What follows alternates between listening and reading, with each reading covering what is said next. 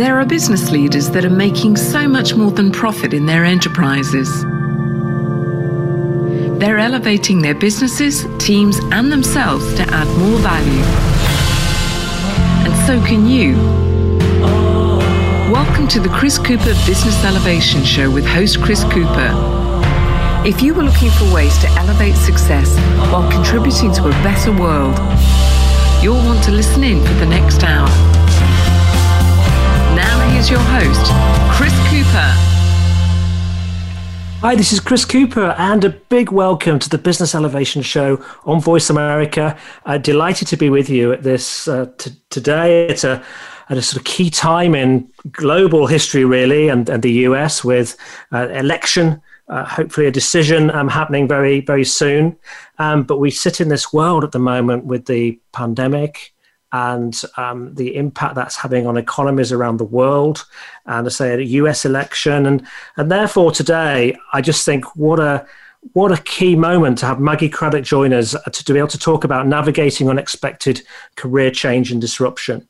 In my work, where I'm working with companies and helping them to elevate their performance through people and build an engaging workplace, I've certainly noticed over the last few weeks, I've been talking to people, to clients, not just about growing their businesses, but about survival, also about situations around personal situations around marriages that are being impacted, around the impacts of kids, mental health, and I've never felt a period where there've been so much change and disruption to people's lives that this topic with Maggie just absolutely hit me when I was approached about it being on the show as being a brilliant topic. Before we go on to the interview today, I want to say a thank you to Michelle Ibbs. Michelle talked about something last week, which was about virtual assistants, which is a very specific topic, but I know a lot of people obviously are utilizing virtual assistants today, and a lot of people through this the changes that are going to go on are going to go and probably become self-employed and are going to need to utilize them. So Michelle is a real expert around this area and has a very successful business and an amazing backstory. And if you're interested in how to find and utilize a virtual assistant, how to work with them to get the most benefit and select them, then I think that was a really content-rich show last week. So are you at the moment facing an unexpected career change? Are you feeling really disrupted right now by these times, these unprecedented times? Or are people asking you for advice and guidance and resources to help them? If so, I think you're going to find today a really powerful show. And if you find this content helpful, please do share it to as many people as you can, because the essence of this show is about helping people and about adding value. And I think the content here could help many people today. We're going to discuss the key questions and the mindset needed to effectively navigate these sudden waves of financial stress, management shakeups, downsizing. And Maggie Craddock, my guest today, is the president and CEO of Workplace Relationships. She's a veteran executive coach. She's known for her work with Fortune 500 CEOs and senior management. She's been featured all over the place: CNBC, ABC News, National Public Radio. And her articles have been on emotional agility in the workplace, and various things have been discussed in the Harvard Business Review, the Oprah Magazine. She's a certified therapist, author of The Authentic Career and Paragenes, and been a very popular keynote speaker around the world and at universities on and various personal growth seminars and things like that. And for her, she was a leading portfolio manager as well, working for Scudder, Stevens and Clark, and she received various awards for doing that, and managed a huge billion-dollar portfolio, billion-dollar fund, which of course through that experiences and the stresses, I imagine, around subprime and things, meant she experienced the need for a career change and a disruption. So a huge welcome today to Maggie Craddock. Well, thank you so much, Chris. It's wonderful to be with you. You're very welcome. And crikey, Maggie, what times are we going through at the moment? It's really incredible, isn't it? And I think that one thing we can all agree on is that, the skills we need when it's business as usual are not the same skills that we need when we're facing this level of extraordinary change and disruption in our world. Yeah, and I'm just really pleased that you're here to guide us through it. Do my best. This is hard for us all, isn't it? We're in it together. We certainly are. We certainly are. And I have a sort of group of very highly conscious individuals who've been guests on this show. I put together. We come together and we talk about how to raise consciousness around the world and help in this sort of situation. And one of the group said recently that she said, my neighbor said to me that we're all in the same boat. And then she said, I went away and thought about it. And I thought, actually, yeah, but sadly, our boats are all different. My boat's actually quite different to yours. And I'm quite concerned about you. And we've got to be mindful of that, haven't we? That we are all in the same boat, but actually some of us, have got the ability to weather it a bit easier than others. Well, it's so true, Chris. And the other thing is, even though we're sort of all in the same boat in that we're operating, many of us are working from home and things like this, one size does not fit all when it comes to our priorities under pressure and how we react under pressure. So we have to be mindful of that when we're dealing with other people. Where's home for you, Maggie? I am in Exton, Pennsylvania. And it is an absolutely beautiful day today here, Chris. If you look out the window, the sun is shining. There's so much to be grateful for. And at the same time, as I'm sure everybody realizes around the world, we're gripped with politics right now. So we're all in the process of balancing, what's happening in our country and what's happening in our lives when you talk of different boats, right? Yeah, and you're in a sort of key state today. I mean, we don't normally talk on this show too much about key issues because people listen to these for years. However, it is such an unusual time, isn't it? And your sort of vote in Pennsylvania is very important. One of the 4 states people are focusing on at the moment. I think what we're all looking at right now is, and I'm going back to your different boats thought here, Chris, is that, under normal conditions, most of us are fairly objective, but under a lot of pressure, we can see how polarized people's thinking can get. And again, when it's business as usual, most of us are pretty good with emotional triggers and giving other people the benefit of the doubt. But under pressure like this, emotional triggers can really capsize people and cause them to really lose their sense of balance in the way that they're judging themselves and others. So many of us, I think, are looking through the election to, however it pans out, how our country moves forward in a more united way. And you just mentioned there that it's a beautiful day and you're looking outside and you've been outside and blue skies, and it was the same here today, actually, in Leicestershire in the United Kingdom. And I went through a nice walk today. And I thought about you because you've got a real passion for trees, haven't you? I do. I absolutely love trees. I paint them. I photograph them. I write about them. Trees are my passion, Chris. Very much so. So we'll talk about that passion in a moment, because I'd like to understand what you gain from trees. But also, just before we do that, I'm just interested to know, what inspired you to do what you do today, and what do you do today? Well, as an executive coach, and this cycles through all 3 of the books I've written, you were referring to them. Lifeboat is sort of the third in a trilogy, right, of books that I've written around careers. And I think what's inspired me the most about this is realizing in my own walk, in my own career. I mean, I started my career on Wall Street roughly around Black Monday, when we were facing very difficult situations and we thought all the jobs had dried up in finance. And I discovered quickly that you can have a good career if you're smart, but you're only going to have a great career if you're brave. And finding the courage that it takes to chart your own course and not have that dictated for you by outside forces stems, I think, for a lot of people from the conversations they have with themselves, right? As coaches, we're trained to help people have persuasive conversations in board meetings, or great conversations in meetings, or good feedback conversations with their staffs, or, those make or break interviews. But it's the conversations we have with ourselves that really dictate what we have the confidence to do, the range of options we're able to see in a thorny situation, whether we choose to reach out and try for something or not. And so those are very foundational. And I think realizing that and digging deep within myself to try to find that courage at a difficult time in my own life was what launched me on this path. That difficult time, was that around when you were managing this fund and you suddenly realized that maybe there was a bit more to life? Well, when I went for my first job, I went at a difficult time And I just kept on going and remained as positive as possible and finally landed something that was right for me. But in the course of my own portfolio management career, I had a lot of external success. We won 2 Lipper Awards. We had the top performing fund in the nation. Michael Lipper was congratulating me, all this wonderful stuff. And I still had one of those aha moments at one point that made me question whether or not what I was doing was the highest and best use of my talents, Chris. And I was definitely proud of the investment results we were producing. I was even more proud of the way we did it, because our team was really great at supporting one another and communicating in a way that just really reinforced everybody's personal integrity with each other and didn't diminish it. So we worked really hard at that.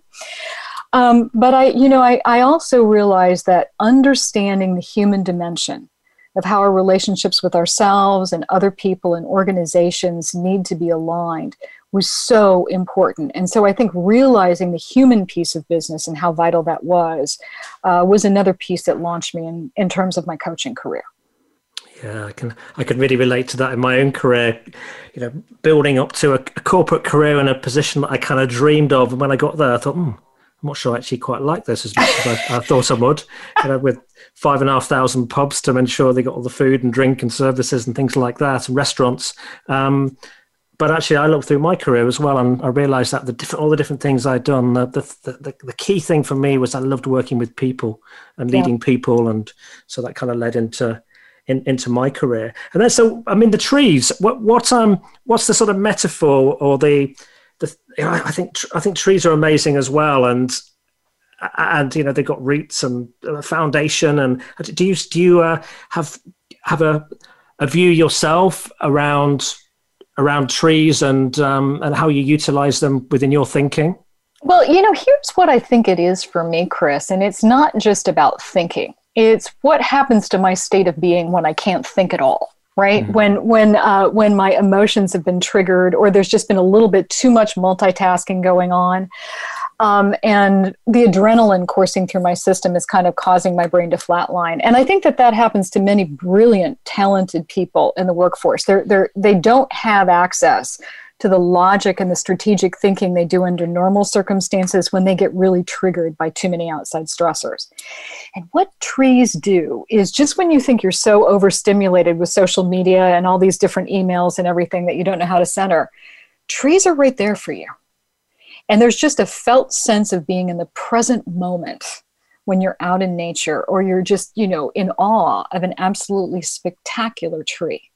And it takes you right back to where you are in the moment. And when you get there, your priorities, and sometimes even the discovery of strengths you didn't even know you had, or the problems that you're facing, you can put them in perspective, right? And understand what you can solve and what you can't. All these things open up for you when you're in the present moment and you have that sense of perspective. And I think being in nature, and trees in particular, do that for me. Yeah. Yeah. It's kind of an energy, isn't there, around being around trees. It's a calming one, but I think there's more we don't understand about this, and the interconnectedness of life and trees as systems. And it breaks my heart when you hear how many are being knocked down and cut down. And so we've got to address that. Oh, listen, with all the things going around the world that we are concerned about, the Brazilian rainforest and problems there is probably has been number one on some of the things I truly care about. Yeah. So there weren't many trees on the Titanic. I mean, there must have been one or two in pots. There must have been one or two on pots, because it was a pretty amazing ship at the time.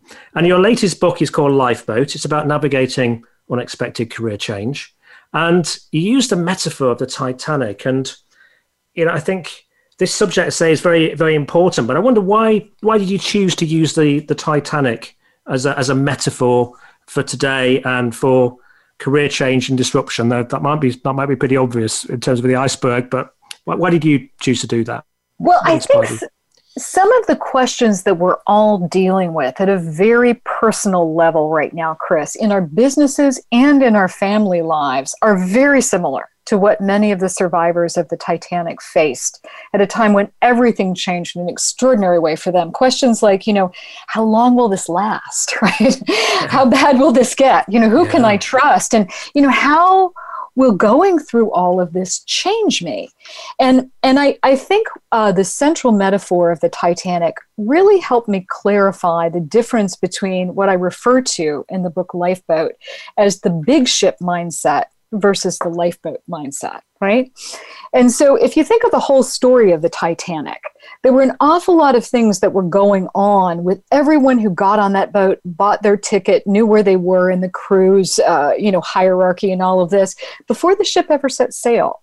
There was this whole mindset of moving quickly, cutting corners to save costs, going through the icy waters of the Atlantic faster than they needed to. It was all about impression management. And almost at a subliminal level, but it was very persuasive. People were encouraged to know their part, play their part, suppress any feelings that weren't, part of that role they were expected to play. And, in that role, always stay busy playing your part. Faster is better as they're hurtling through the waters. And as we know on that ship and even in our lives, when you're moving faster than you need to and you miss warning signs, right? And for those of us in business, that could be issues with our clients.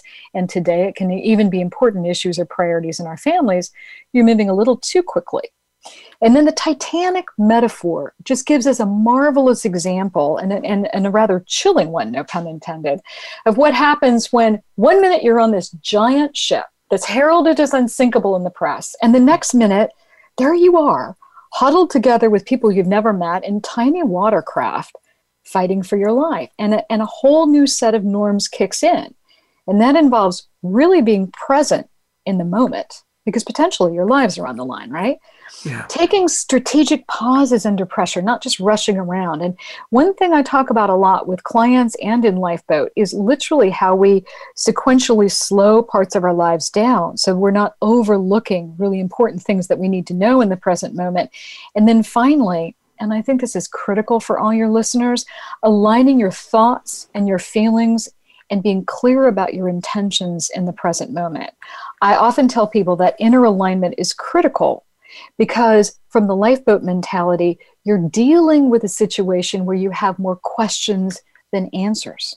Yeah. And so when you're facing the unknown, you can't think your way through that without having that inner alignment of trusting your feelings and acknowledging them and noticing what's happening with other people every step of the way. Fantastic. Well, if you're listening to this right now, I told you this was going to be good.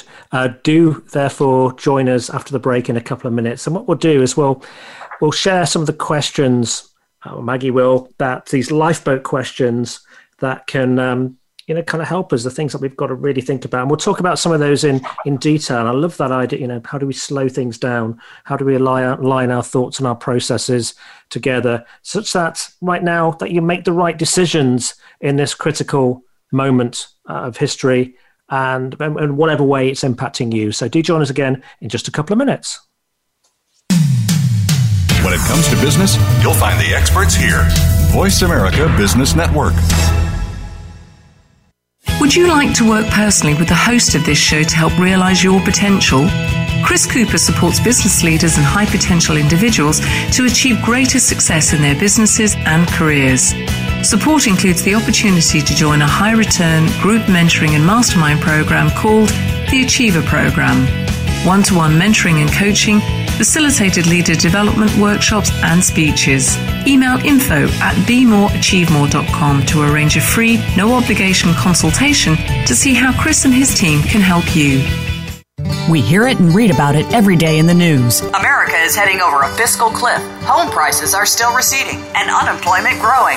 How can you preserve and increase your wealth in this kind of economy? Tune in to Turning Hard Times into Good Times with host Jay Taylor. Jay will explain the decline of our monetary system and the economy and will give you winning investment ideas and the tools to protect and increase your wealth. Turning Hard Times into Good Times with Jay Taylor can be heard Tuesdays at 3 p.m. Eastern Time, 12 noon Pacific Time on the Voice America Business Channel.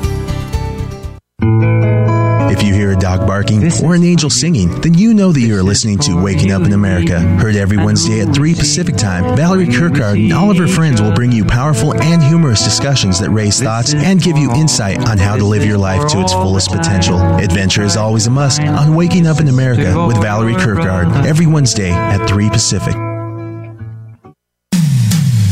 When it comes to business, you'll find the experts here. Voice America Business Network.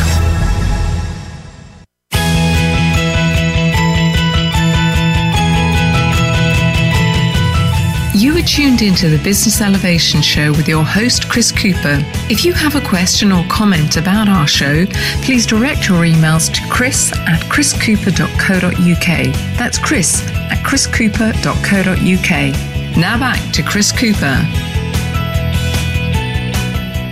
Hi, this is Chris Cooper. I'm with Maggie Craddock, and we're talking about navigating unexpected career changes and disruption. We're talking about the story of the Titanic before the break as well, which is an incredible metaphor for disruption and all those emotions that are involved with it. But it just feels to me that situation was one that people very quickly had a rug pulled from under their feet, had to move into survival instinct. So Maggie, there are 8 lifeboat questions in your book. So what is a lifeboat question? And could you give us just a quick overview of them? And then what we'll do is we'll talk about a few specific ones. Well, absolutely. You know, what we call a lifeboat question, Chris, are these questions that many of the people on the Titanic faced and how they shaped their relationships with themselves, others, destiny at large, if you will, and how what they went through parallels what so many of us are going through in our lives and careers today as we face just unprecedented change on so many levels at once, right?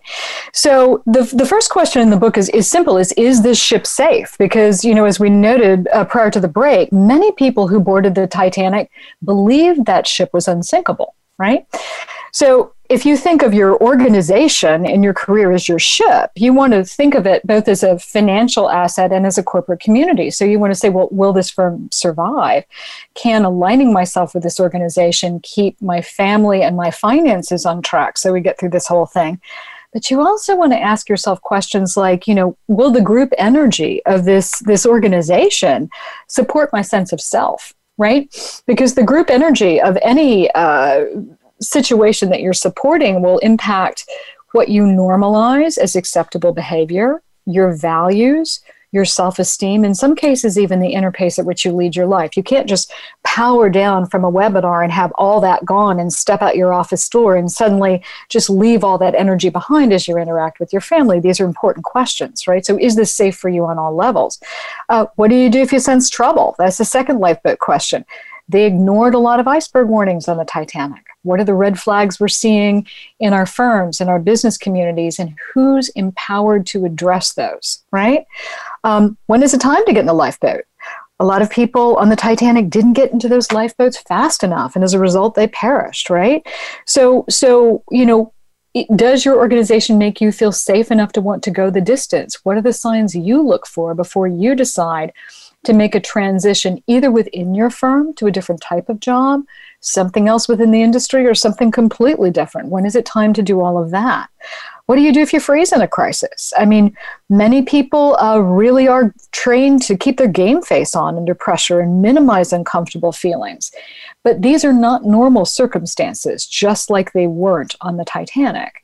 And we've got so many stories of people whose lives were saved because rather than suppressing their feelings, they tuned into them and listened to themselves under pressure. We're always saying it's not any decision you make, it's your decision-making process and your ability to be present for and listen carefully to the signals you're sending yourself. You know, how do you find inner strength under pressure? Like when the unexpected strikes, in times like these, Chris, the solution isn't in the employee handbook. It hasn't happened before we're facing new norms. So we do need to be able to respond authentically and strategically as we face the unknown. And then the last three, you know, who do I trust in a crisis? We'd like to be able to trust ourselves.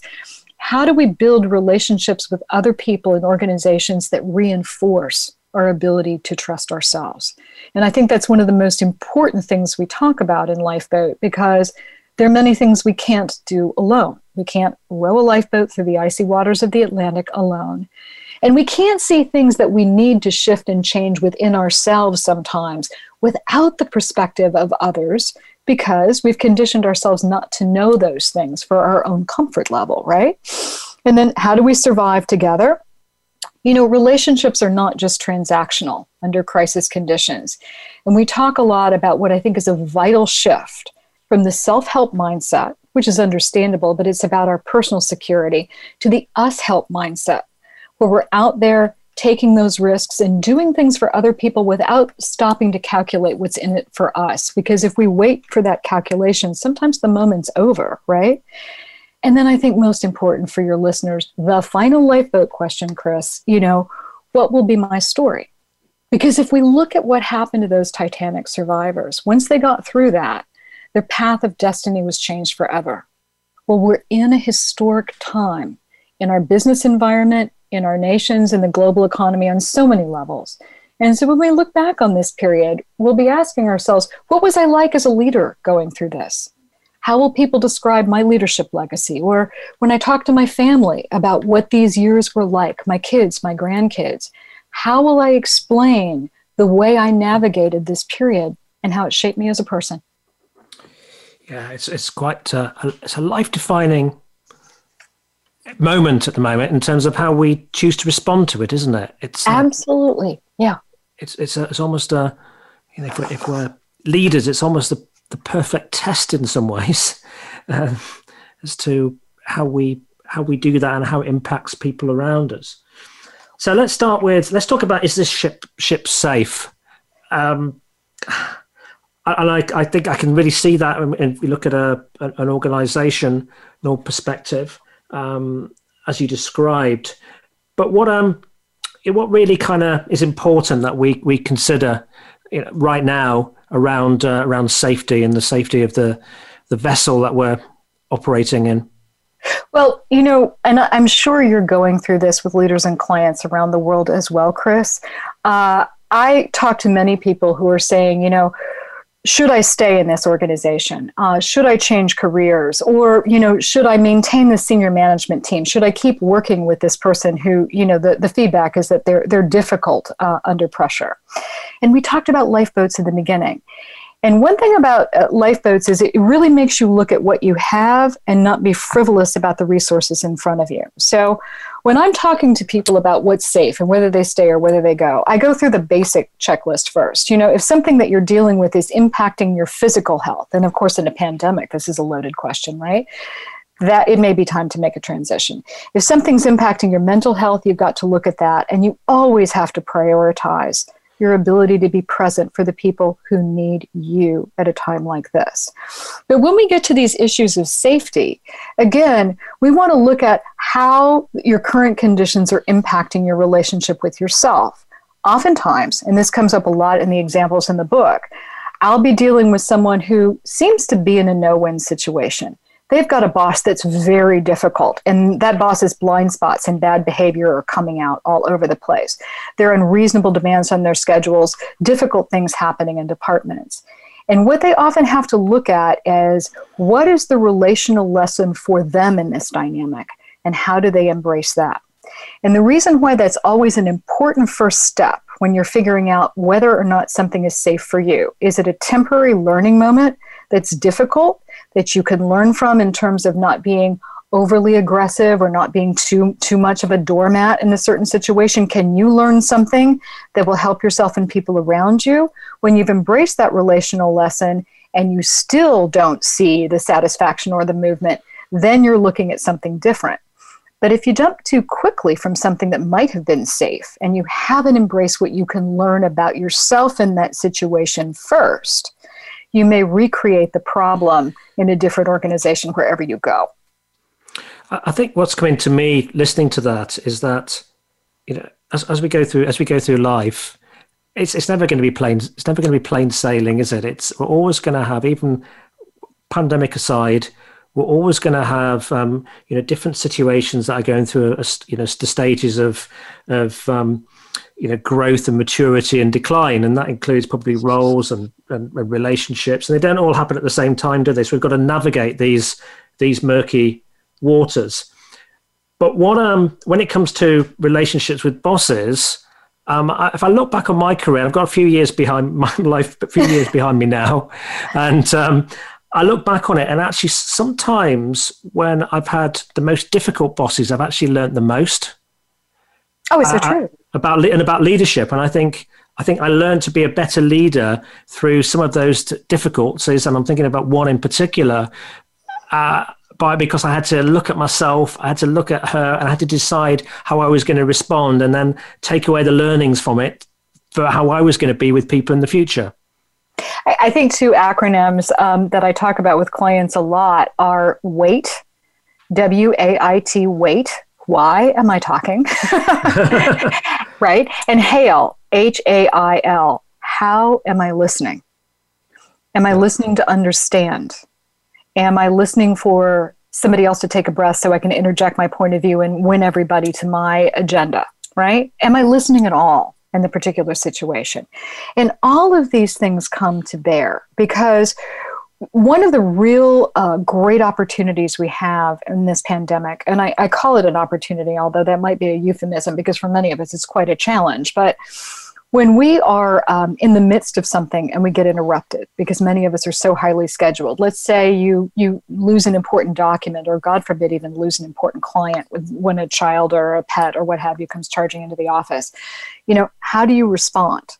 Because taking a quick look at that will give you a glimpse of how you talk to yourself under pressure, right? Are you centered? Do you have a good sense of humor? Or do you have this voice barking orders in your head? And that's a very important piece to keep straight because it's very difficult to be present and give others the benefit of the doubt and listen strategically to them if you cannot practice those skills with yourself. Yeah. And that is why, right, the conversations with the self are so important.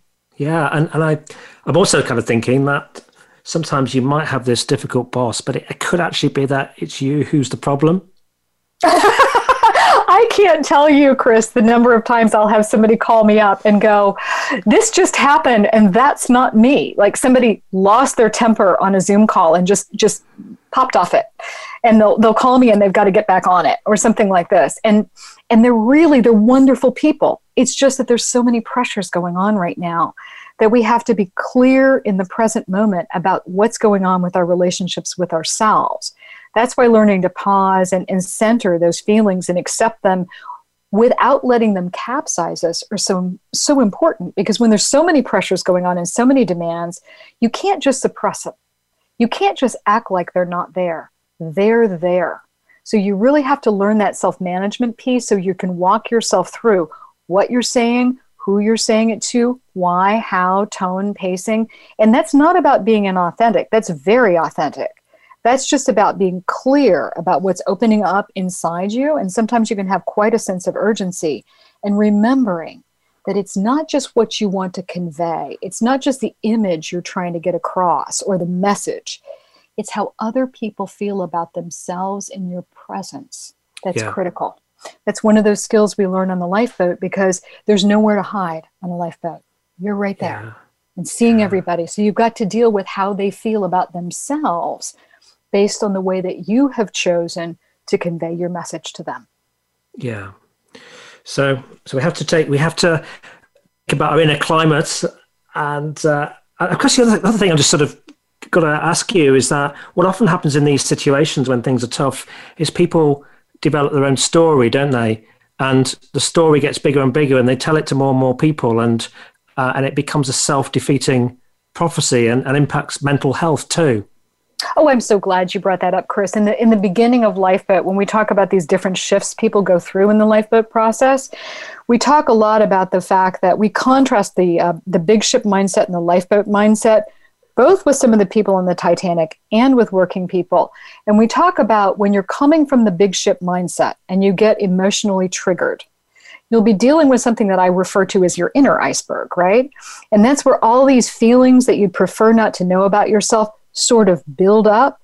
And many people create a narrative where they cast themselves as the victim or in some dramatic terms, probably based on emotional memories of things that have happened in the past, that justify and rationalize their desire to sort of pop off or withdraw and just ghost people or whatever the less effective behavior is. And they're using that narrative to give themselves permission to take action that may not be effective and may not be in the best interests of the organization and the people around them. Yeah. So I've got about 4 minutes till commercial break, but we've identified maybe that we're in a situation where our ship might not be safe for us, and is this crisis going on, whatever that may be, in your organization, within yourself. What happens if at that sort of those critical points, and there's a critical time, isn't there? It's almost like a movie when the way that we respond to a situation can really impact the outcome. What happens if we freeze, and how do we find that inner strength to move forward? There's a great piece in the book Lifeboat, and we may not be able to fully give it its due before the break, but it literally contrasts how Robert Hitchens, who was in charge of one of those lifeboats, froze under pressure because he couldn't stop playing from the script he had been given on the big ship.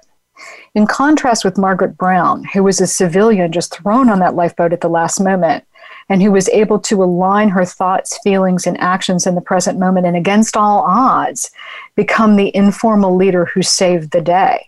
I think it's very much about people's ability to have that inner emotional agility and be in touch with how they're feeling, and also observant about what's going on with the different priorities of the people around them in the moment.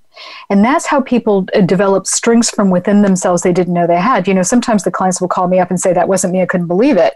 And then they work through the lifeboat process and they say, Maggie, we had a meeting the other day and somebody said something perfect that diffused the tension. And 2 seconds later, I realized it was me. Because when we master this ability to be centered within ourselves, we develop strengths from within that we might not have even known we had. I think, yeah. And that's quite interesting. That's about, that example where, something came out of her and she said it. It's almost sometimes I feel myself that sometimes things come through me. It almost didn't come from me. It came from somewhere else in the moment. Do that require us to be in a particularly sort of a calmer state to allow those things to flow through? Well, I don't know whether it's just calm. I think it's present, because if you think about Robert Hitchens, he was put in charge. He froze. He got into a power struggle with one of the other gentlemen on that lifeboat. And there were all these women. And Margaret Brown was there. She was a passenger for first class. She was noticing what her fellow first class passengers needed, giving clothing to people who were frightened, organizing people two to an oar when individually they were too weak. And finally was the one person to shut Robert Hitchens down when he was saying that they were sort of all doomed. So she didn't really think her way through this. She didn't want a naval career. She aligned her thoughts and feelings and actions with what was going on in the present with some sense of urgency. And I believe by doing so, Chris, greatness found her. Well, on that note, we're going to go to commercial break, and after the break, let's talk a bit about who can I trust, and very important question in this situation, and absolutely critical. Yeah, and how are we going to survive together? So, as you mentioned earlier, that we approach rather than just trying to save your own skin. So we'll be back again with you in just a couple of minutes. From the boardroom to you, Voice America Business Network. Would you like to work personally with the host of this show to help realize your potential? Chris Cooper supports business leaders and high potential individuals to achieve greater success in their businesses and careers. Support includes the opportunity to join a high return group mentoring and mastermind program called the Achiever Program. One-to-one mentoring and coaching, facilitated leader development workshops and speeches.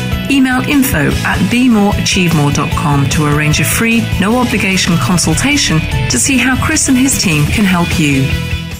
Have you become a member yet? Sign up now to become a member of Voice America. It's always free and easy. Plus, you get to take advantage of some great member benefits. Get unlimited access to millions of hours of on-demand content across all of our channels. Keep track of your favorite episodes, shows, and hosts in your own customizable library. Find out what shows you might be interested in based on your favorites. Plus, you get insider access with our newsletter.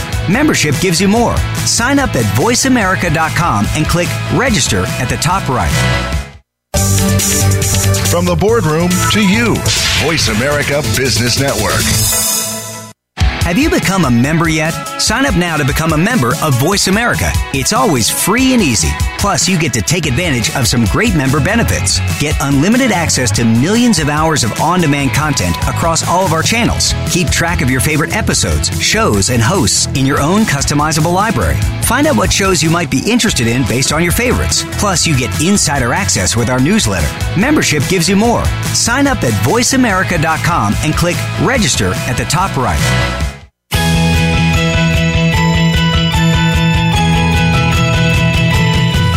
You are tuned into the Business Elevation Show with your host, Chris Cooper. If you have a question or comment about our show, please direct your emails to chris@chriscooper.co.uk. That's chris@chriscooper.co.uk. Now back to Chris Cooper. Hi, this is Chris Cooper. I'm with Maggie Craddock, and we're talking about unexpected changes and dealing with them and disruption. And before the break, you were talking about this example on one of the lifeboats, Maggie, and reading through your book, I believe it was a famous lifeboat which was number 6. Do you want to just tell us a little bit more about that particular scenario that played out on that? Well, I'd love to, Chris, because, lifeboat number 6 is one of my favorite parts of the Titanic story. And of course, we're all familiar with the movies and all of this and going down with the ship. But the dynamics that played out on Lifeboat number 6, and some people may know there was a Broadway show called The Unsinkable Molly Brown about some of these dynamics, right? One of the most fascinating stories to come from this when we look at what happened in the Titanic and what's happening in our lives. Because Lifeboat number 6 was under the command of Quartermaster Robert Hitchens. And this was the gentleman who had his hands on the wheel of the Titanic, the big ship, as it was barreling towards the iceberg at full speed, right?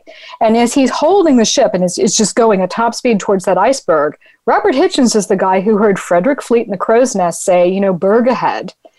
And in one of history's most tragic examples of responsibility without authority, Hitchens wasn't authorized to turn that wheel. He had to get that order from a superior officer. And at precisely that moment, no one was there to give it to him.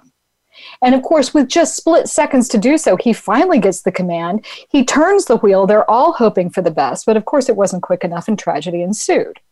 So the next minute we find Robert Hitchens, he's now put in charge of Lifeboat number 6. He's being lowered. He's with only 2 other gentlemen, Arthur Poochen, who was a senior gentleman from the boat, and Frederick Fleet, who was the lookout. And now we've got, roughly a little more than 40 women from steerage and first class on this boat, all fighting for their lives, plopped into the water.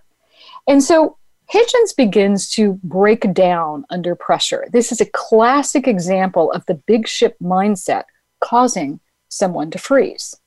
He was supposed to be in command. From everything he had been taught, like we said earlier, the answer isn't in the employee handbook anymore. They were doomed.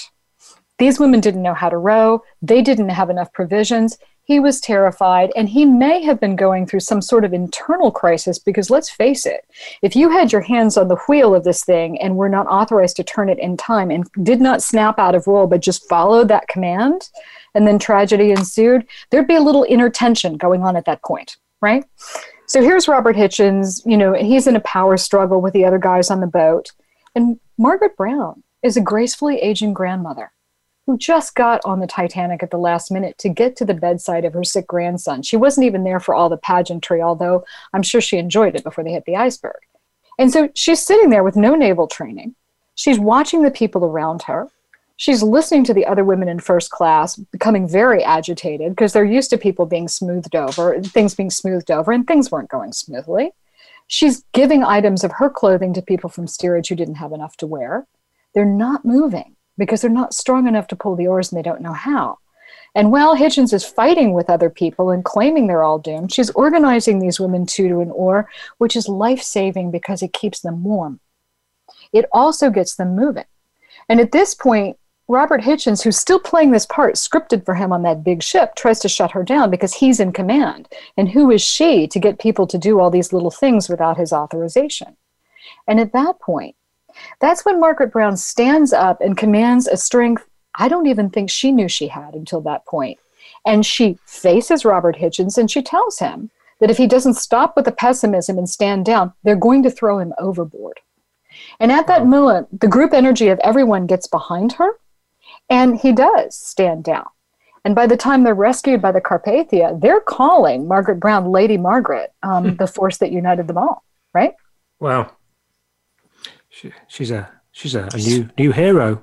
Well, I think so. I think she's formidable because she's so agile under pressure, but she was terrified too.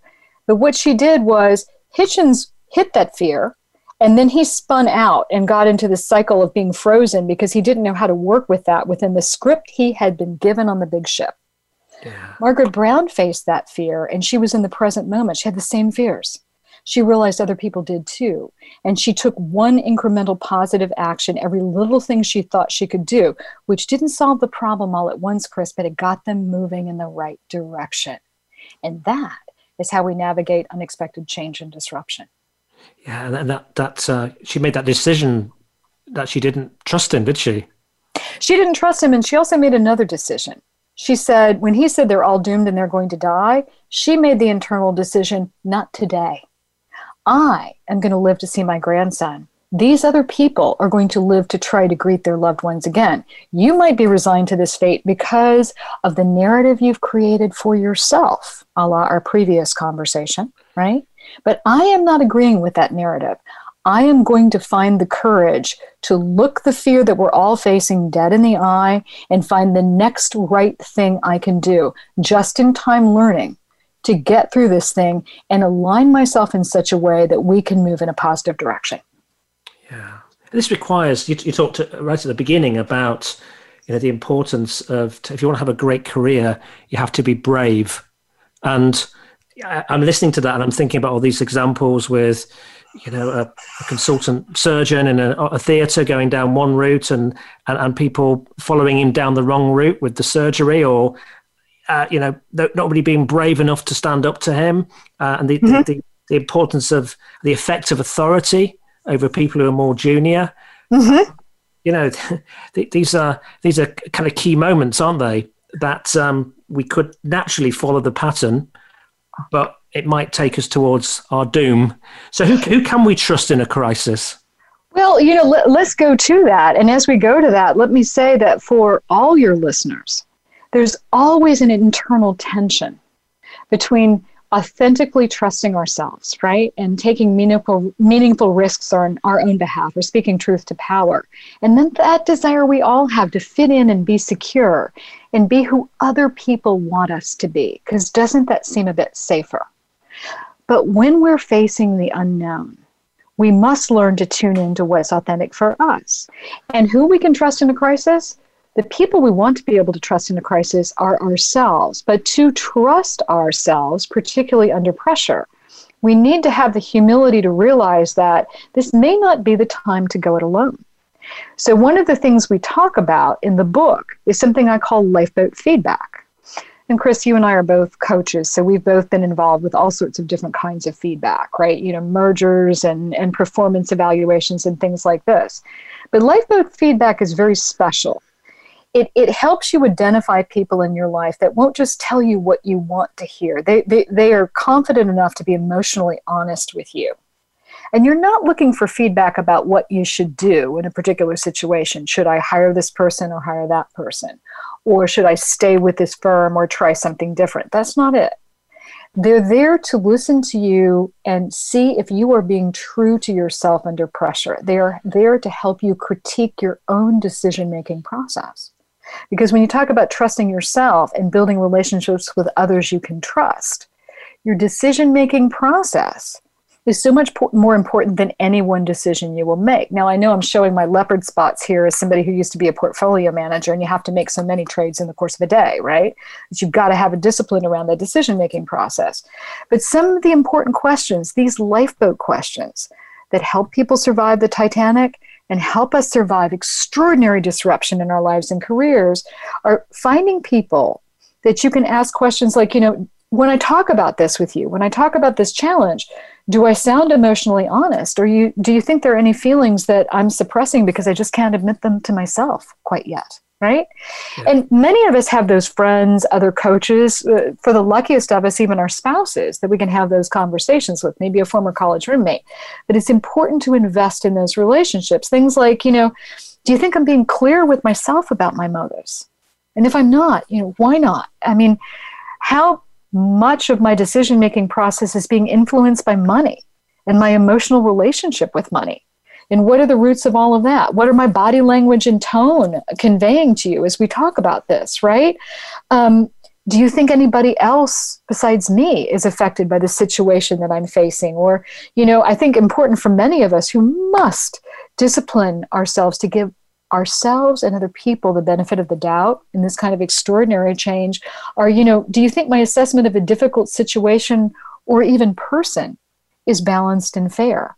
Am I giving them the benefit of the doubt, or am I creating a narrative that draws from past bad experience I might have had with a family member or another colleague and projecting this onto the present unfairly?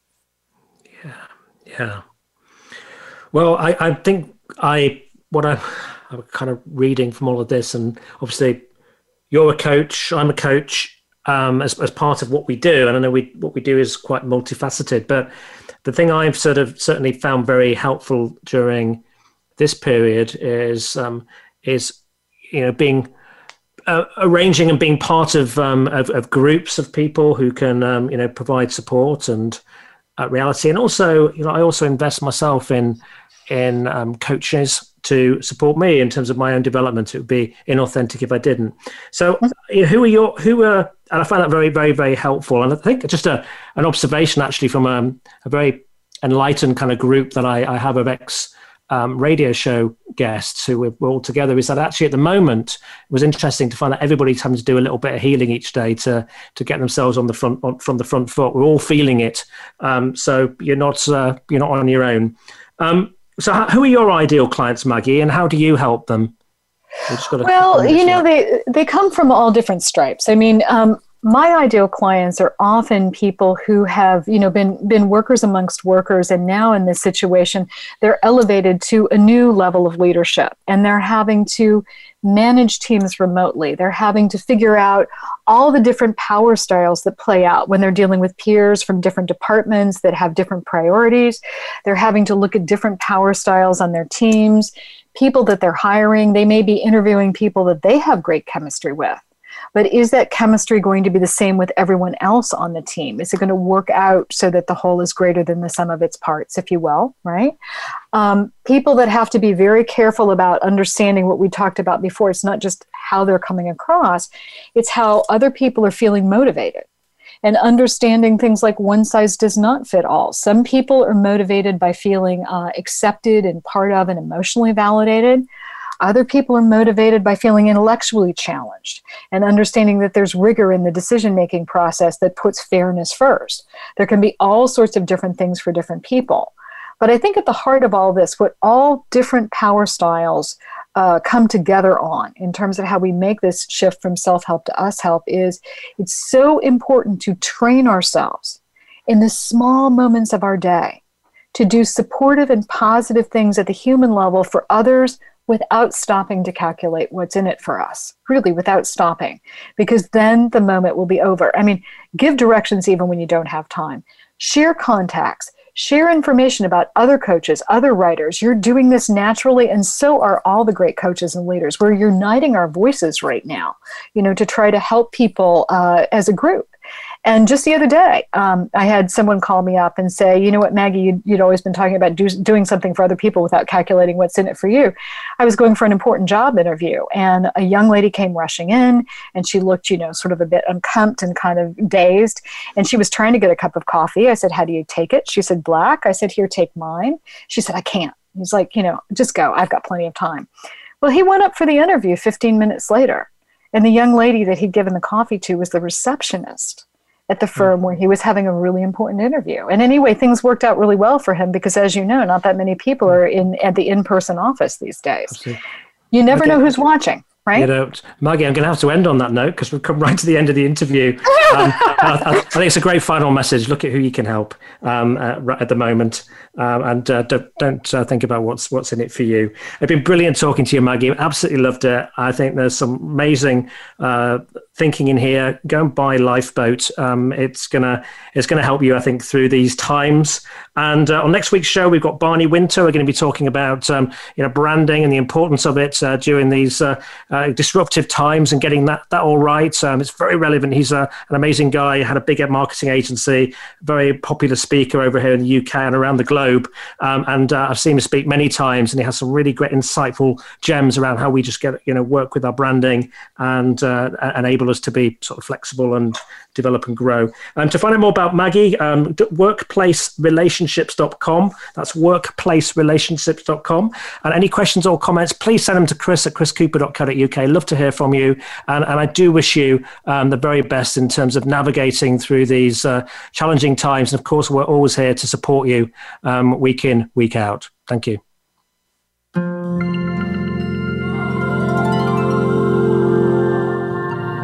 We thank you for listening to the Chris Cooper Business Elevation Show. Please join your host, Chris Cooper, again next Friday at 8 a.m. US Pacific Time on the Voice America Business Channel. Be more. Achieve more.